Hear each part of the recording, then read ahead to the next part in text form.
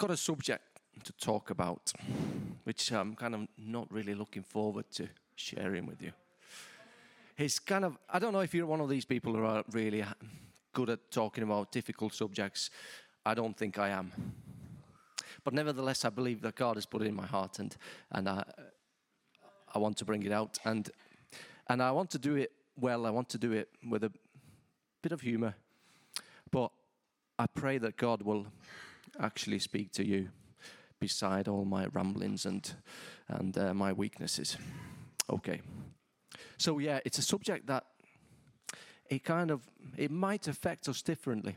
We might have different views. It might split families even. It might cause, worries for some, more anxiety for others. But as a family, we need to talk about these things. As a church family as well. And I'm not going to be talking about birds and the bees, don't worry. But we will be talking about money and giving. So it's the second worst. Nobody rush out, please. Nobody rush out yet. Because we all have to handle money. We all have to do something with money. We save it, we spend it, we give it, we use it, And these days, I don't know if you're a bit like me, I don't carry my wallet around anymore. It's just that thing. And it's just tap and tap. And it's so easy, isn't it? It's so easy. But there's still, I feel we need to talk about it a little bit as a church. Because Jesus spoke about it. And because they reckon there's about 2,000 verses in the Bible that talks about money, possessions, tithing, offering. And apparently it's twice as many as there are verses about faith and prayer put together. So this morning, it might take us a while, but I'm going to try to get through all these 2,000. No.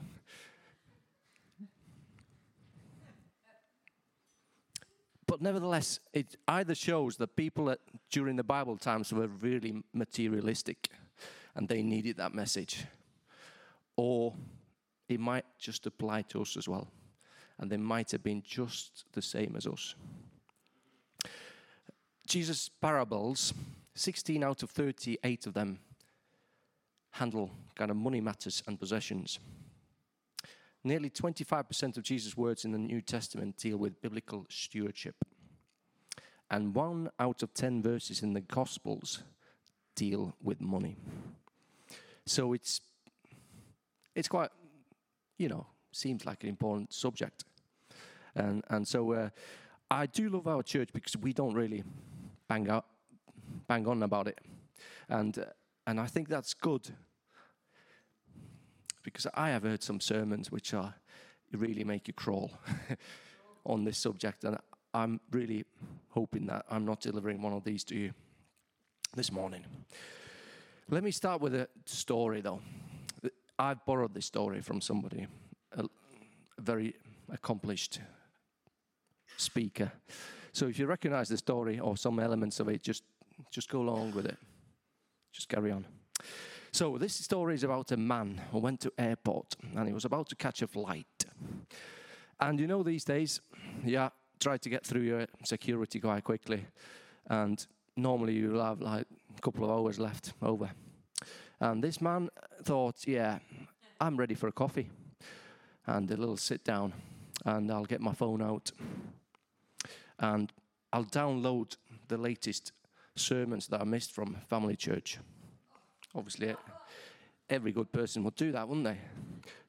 Yeah, just a side point. Yeah, you can do that. We've got an app, and it's quite easy if you've got an Apple phone. I've got Android phone, and I found out that it was a bit difficult. I was listening to preach, and it was crashing and starting all over again. I was like, I know this first few minutes off by heart. But I've got a good news for you. Even if you've got Android phone, there is an app which you can listen and download the messages, even on Android phone, and it didn't crash not a single time for me. So you might want to use it as well. It's called Podbean Podcasts. Podbean, like podcasts, pod, and bean, like baked beans of Heinz. So try that if you get stuck. And another little plug, once you download that app, International Christian Embassy has got a podcast there as well called Olive Tree Talk by Mark Starbuck. He's been to this church a few times. And so if you want to know more about ICJ or International Christian Embassy, Jerusalem, that's a good one to catch as well. And you can catch that on Podbean too. Okay, that's a little side point. Anyway, our man then, he got to airport and he was about thinking, I need to download some messages so I can listen to on the plane, so I can sleep well. You're listening. Oh, good. And, last time I flew with Joanne and we went Italy, and you try to get a coffee, and there's all these people sitting in cafes, and they've not even bought anything. You could see that there's nothing on the table, and they're just sitting there. They're just waiting for the flight, and it's like, it's not easy to get a table. And that man found exactly the same thing. There was no table left. He got his coffee, he got his bag of donuts, and he's looking like there's nowhere to sit. And then he spots, hang on, there's at least a table there. There's a chair free. There's one man sitting there already, but I'm sure he wouldn't mind me just sitting opposite him. And so that's what he does, and the companion doesn't seem to mind. So it's time to make yourself a little bit comfortable, isn't it? When you've got a little bit of time to kill. So you take your coat off, you place your bags. I don't know if you do that as well. If I fly on my own, I need to make sure that my bag is somewhere almost like attached to my body. Otherwise, if somebody walks away with that and my passport's gone, it's curtains, innit? As they say. And so that man just placed his bags, he made sure he did it well.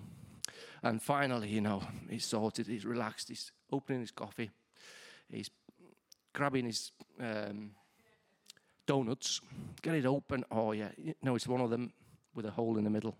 So when you squeeze it, a bit of grease comes out of it, and the sugar is all over his fingers. Do you know them ones? Really tasty. The only problem is when you want to go straight on the phone, it kind of gets a little bit stuck on the screen, and it's a little bit annoying. But this man somehow just managed, and he was downloading happily his family church sermons. And all of a sudden, he sees at the corner of his eye, this man across the table reaches over, grabs the bag of donuts, puts his hand in, takes one out, starts eating, and just gives him a smile. And he's like, whoa. The number of years I've flown, I've never had this. Is the police about? There's no police about. I should really tell him something, but I don't know, maybe he's a complete psychopath. And it could, end really badly. So I'll not say anything, but I will give him a little look. Hopefully he gets the message, don't take my donuts. And as well, I'll really pull that bag of donuts really close to me this time. Okay, and everything seems to settle down. This time, this man gets out 2 donuts. He wraps them around his fingers. He's like, scrolling with one hand, eating donuts with the other, and then sipping coffee when he can. And all of a sudden, the man reaches over, right across the table, pulls the bag of donuts to him, and he does the same thing. He takes a couple out, and again, he's got a cheek to smile. And it's like, what is the world coming to? There's a donut thief. But, distress state, he was able to, at least Wi-Fi still worked, so he was able to download a few sermons, and he noticed the man is actually ready to go now. So he said, it's about time, you donut thief. And off the man goes, just gives him a last little wave and smile, and so our man, He looks at his watch and he's like, oh, time's gone quickly, actually. Sipping my coffee, yeah. I best go and find out where I'm going next. So I'll grab my stuff. And as he reaches down, then he notices his bag of donuts are right down next to his bag. So the man who he thought was stealing his donuts, in fact, he was actually sharing his donuts with him. And I'm just wondering if they landed on the same flight, sitting next to each other, and they could talk it through. We don't know that, but I would like to think that happened. Anyway, sometimes we can get precious about our donuts or any other things or money. But the message I want to give you this morning, to remember, especially young people, extremists, God owns all the donuts. All the donuts are his. And even the table that the donuts were laid on, even the airport, the cafe. Let me tell you what God owns. Let's read some of the Bible. Exodus 19:5 says, now, therefore, if you will indeed obey my voice and keep my covenant, you shall be my treasured possession among all peoples. That's about Israel. For all the earth is mine. Job 41:11 says, who has first given to me that I should repay him? Whatever is under the whole heaven is mine. Psalm 24:1, the earth is the Lord's and the fullness thereof, the world and those who dwell therein. And let me just give you one more. Haggai 2:8, the silver is mine and the gold is mine, declares the Lord of hosts. And there's a few others really. You probably know them. But the message is simple. God really owns everything. And as we were singing the song about taking a breath, and God really owns the air as well. He's given it freely to us to breathe. So we only exist because he has created us. And he sustains us. God is in everything. And he owns everything.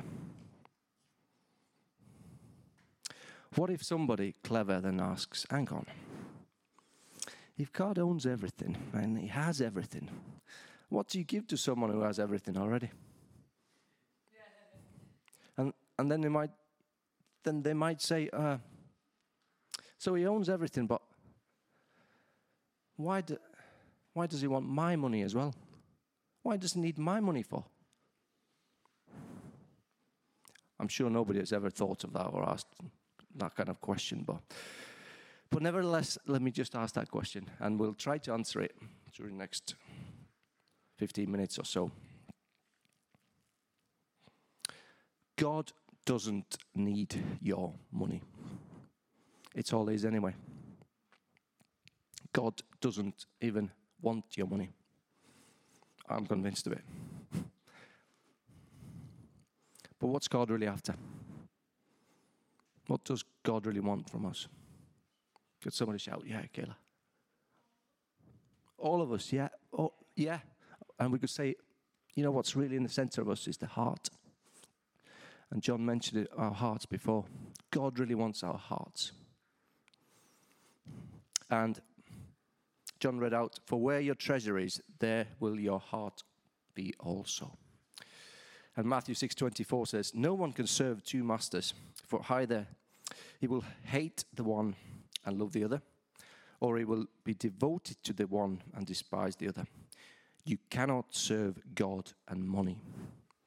You cannot serve God and money. It's almost like God versus money in this kind of equation. Is money really the problem? Is money the problem? Does the Bible say that money is the root of all evil? Or is it the love of money that's the root of all evil? It is the love of money. In 1 Timothy 6 it is. But nevertheless, we've got this equation. You either love God or you love money. Jesus said that. And I don't know if you do it sometimes, but I've been a Christian a long time, and every so often I try to kind of put myself in a non-Christian shoes and put on their thinking. And obviously I work with lots of non-Christians, and I watch what they do, and they obviously watch quite closely what I do as well and what I say, and they're very quick to remark if there's anything even remotely close to the mark to criticize me. But that's all good, isn't it? At least they're listening. But let's try to put ourselves in a non-Christian shoes. What does actually motivate them in life? What motivates them? What gets them up in the morning? What keeps them going? I reckon money has got a big part to play in there, because money can give them security, financial security. Obviously, that's obvious. Even social security, even physical security. What else does money give us? If we think it along them terms, it can give us significance, prestige. It makes us really someone. We can look down on some people because we've got more money than others. And what else it does? It makes us self-reliant. We are thinking, hang on, I've got my money. I know how to have fun. What more do I need? And on the other side of the equation is God. Us as Christians, we don't put our hope in money, do we? We're looking to God, who created everything and owns everything and sustains everything. And it's such a privilege to know the good news of the gospel. That our God didn't have just a little rescue plan for us, because we, as human beings that sinned, we really messed up. We were enemies of God. But God had a plan to redeem us. And it wasn't a plan that would cost just I don't know if you're a bit like me. Sometimes we try to make a plan and it's like, I wonder if that will do.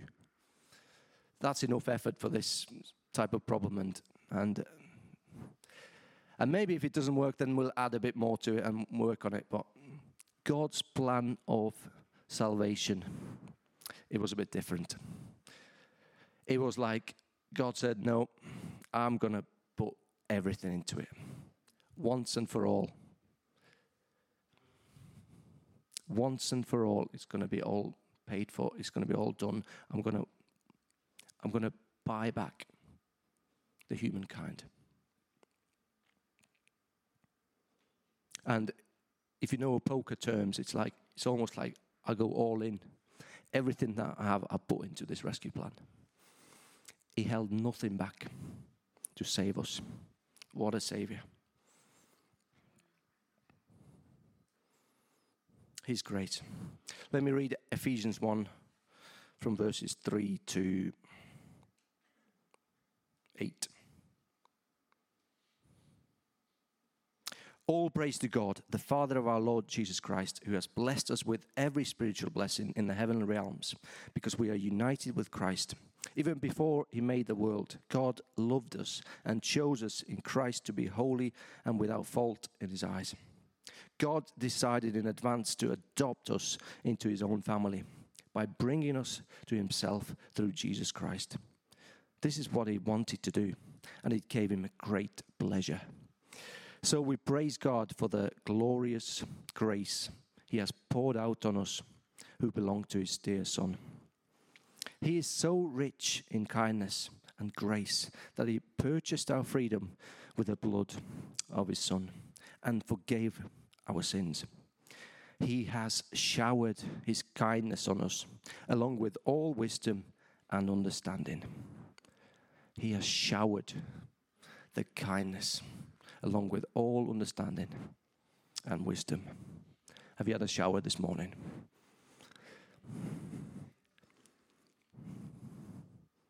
That's the beauty of us who are not relying on money. because we know we got something better, somebody better who's paid everything for us, who gives us our security, gives us our significance, gives us our identity.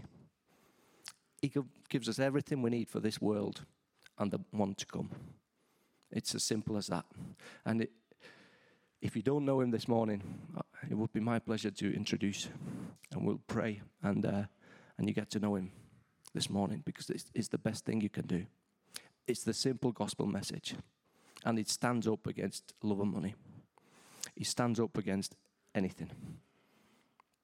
Christ is our security. We're safe in him. He gives us our identity and significance as his children.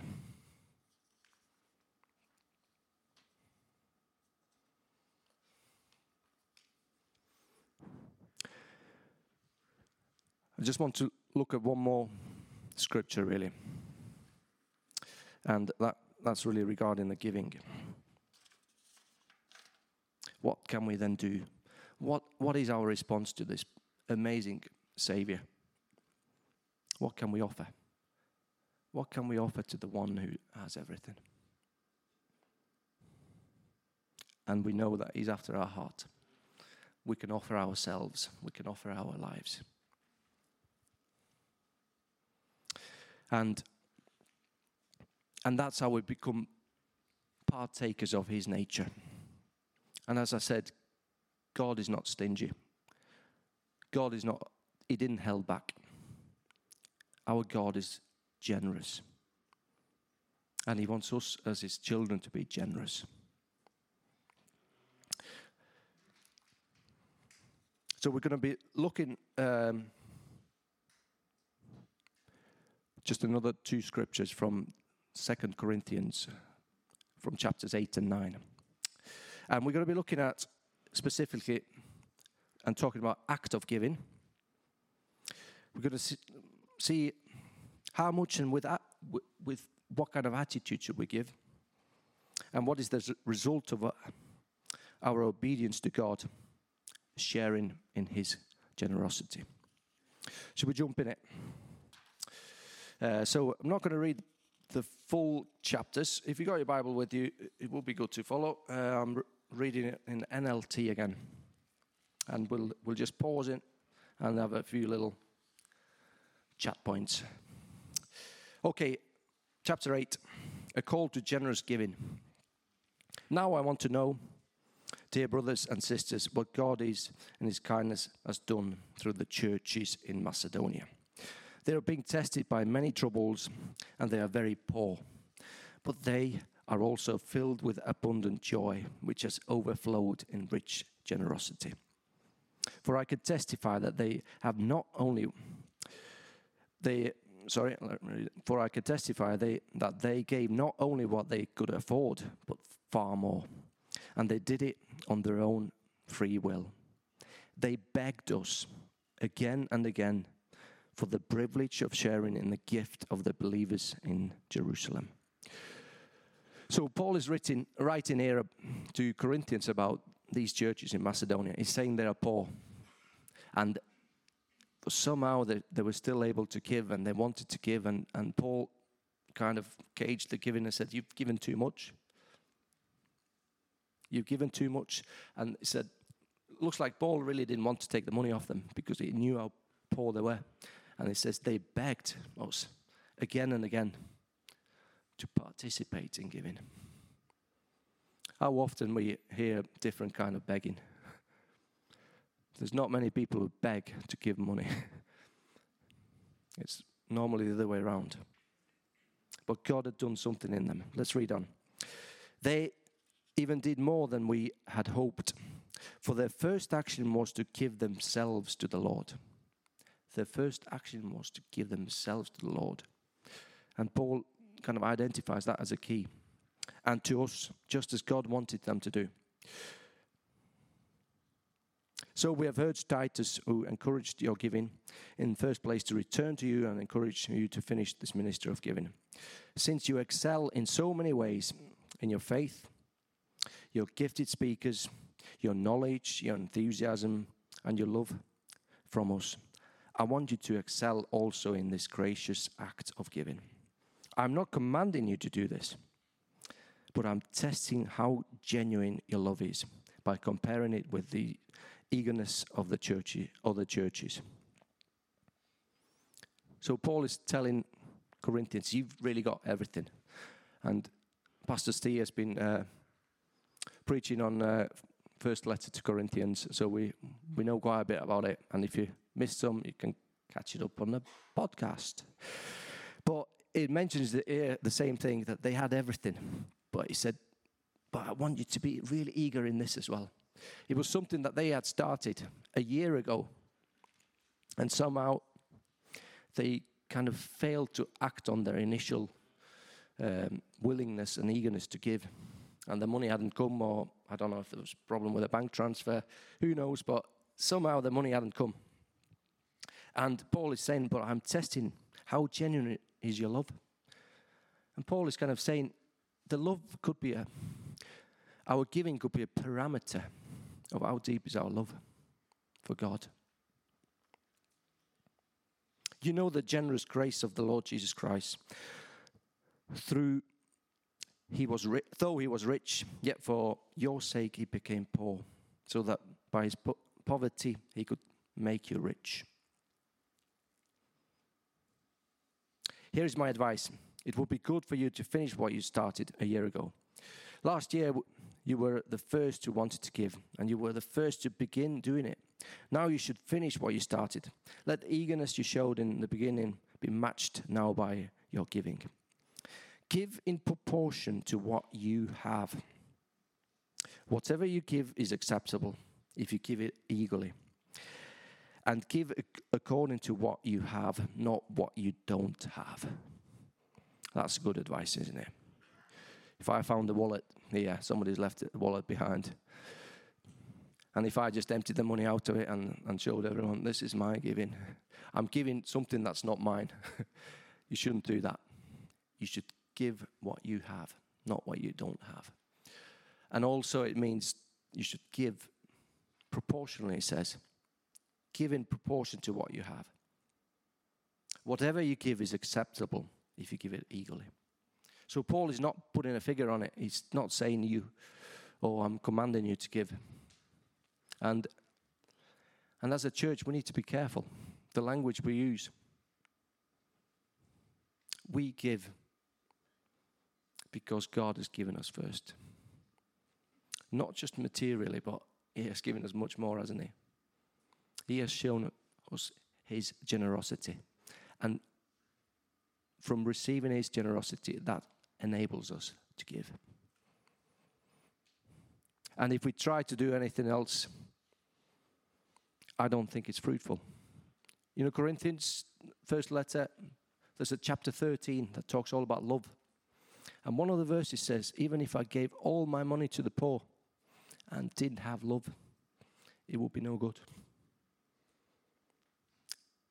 It is a heart matter. It's not about the sum.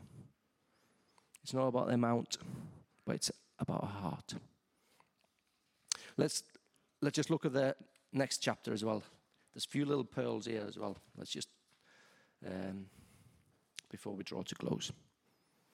Okay, I'll read from verse 6 in 2 Corinthians 9. Remember this, a farmer who plants only a few seeds will get a small crop. But the one who plants generously will get a generous crop.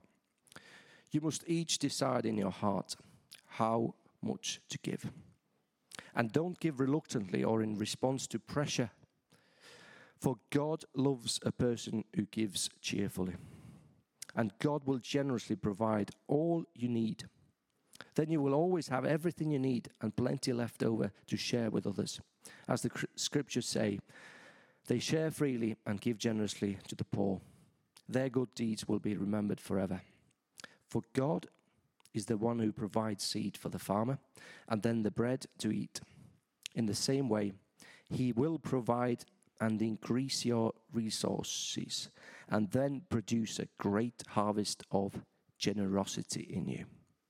Great harvest of righteousness in you, it says in the other translation. So another thing that kind of annoys me when might be an element of truth, but it depends how much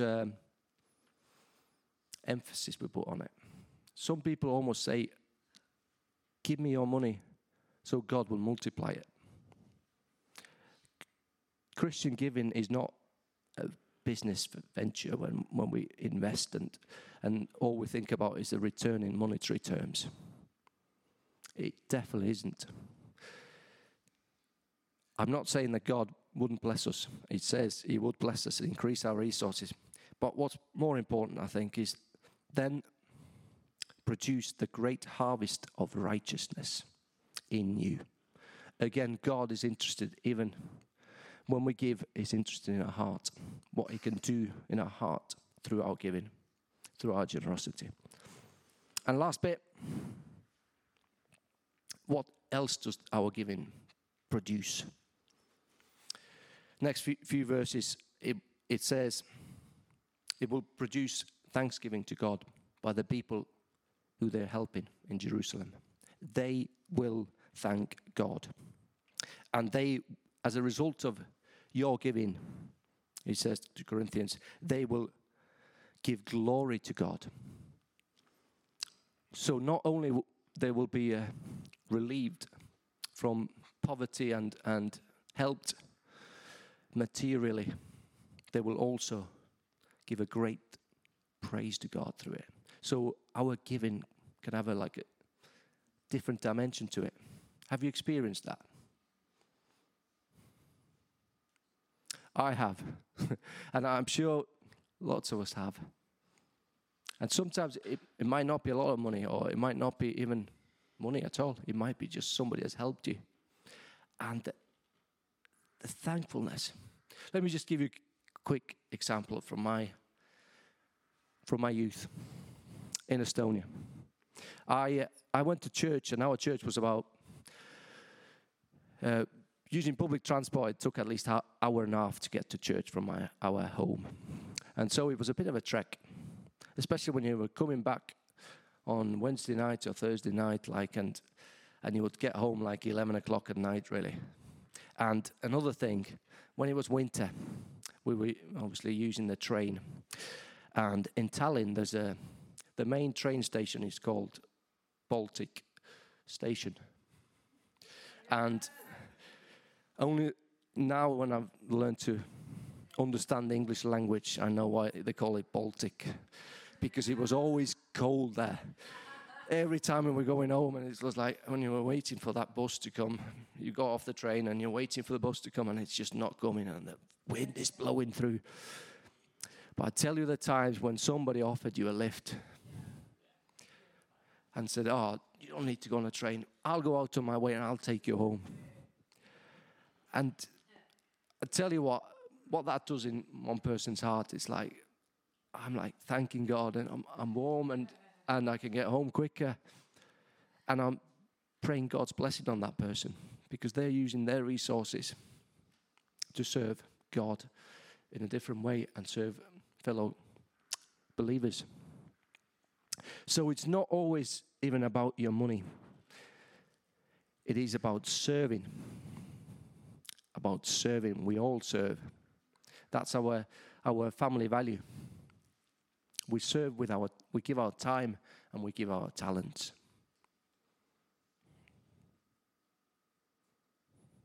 And it's all part of the same generosity. We do it because God has loved us. And He has showered us with His kindness. And that's the only thing that motivates me to give. And I hope that you feel the same way. And so we don't give out of guilt. We don't give because somebody's, marching us to the offering box. No. What I want you to do is do what Paul said to Corinthians. It's weigh it up. Ask God, what does He want you to give? And remember, God is not after your money. He's after your heart. But sometimes maybe our money can get in the way.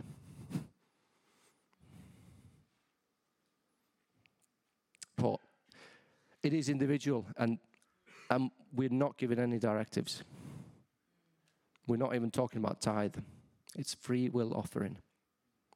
You're free to give whatever you can and whatever God says you should. What is our task then? Our task is to say, God, what do you want me to give? And ask if God maybe wants you to become a regular giver. We can, obviously, you've seen the bags go around. You can give on the app. Those who didn't know, you could give on the app. But it's not the most efficient way of giving. The most efficient way of giving is using the bank transfer. Because that costs the least amount of money to church to receive. And it's easiest to handle as well. And secondly, if you are a taxpayer, please consider gift aiding. That's a simple thing that our government will give an extra 25 pence for every single pound that you give. And it's a blessing. It's a blessing for us as a church. So consider that as well. But first of all, there is no pressure. We're not saying you have to give. I'm asking you to consider. I urge you to ask. Get in your prayer room and see what God wants you to do. Don't give what you don't have. It's like if you haven't received God's grace, maybe it's time for you to ask for God's grace first before you can give anything. And if your family's going hungry and you can't heat your home, you shouldn't give anything. You should seek for God's grace. I remember when I was a young man, I was about 18, 19, I was volunteering in a church where me and Joanne actually as we met. We were in Pärnu, in Salt and Light Church. It was like a smallest church plant. And she came back to England and I carried on working as a volunteer doing youth work there. And I spent my times in prayer and I'm saying to God, just give me a little bit of money and I will serve you. Just give me a little bit of money and I will serve you. And I still remember God kind of speaks to us gently, doesn't he? And it really laid on my heart that, God wants to do things in our lives, and he wants to bless us, but sometimes he wants to take things step by step. And he wants to test our faithfulness in small matters. And then he knows where our heart is. And he really pressed that on my heart as a young man and said, with money comes great responsibility. And I knew some of my friends who got a bit of money and they kind of, it's so easy to go off the rails as a young man or a young woman, I guess. It's so important to be grounded in God. And I think, just to finish off, as I said, just ask God, where are you? Where are you at? What God wants from you. And there is no compulsion. There's no pressure. Because we're free in God. Amen.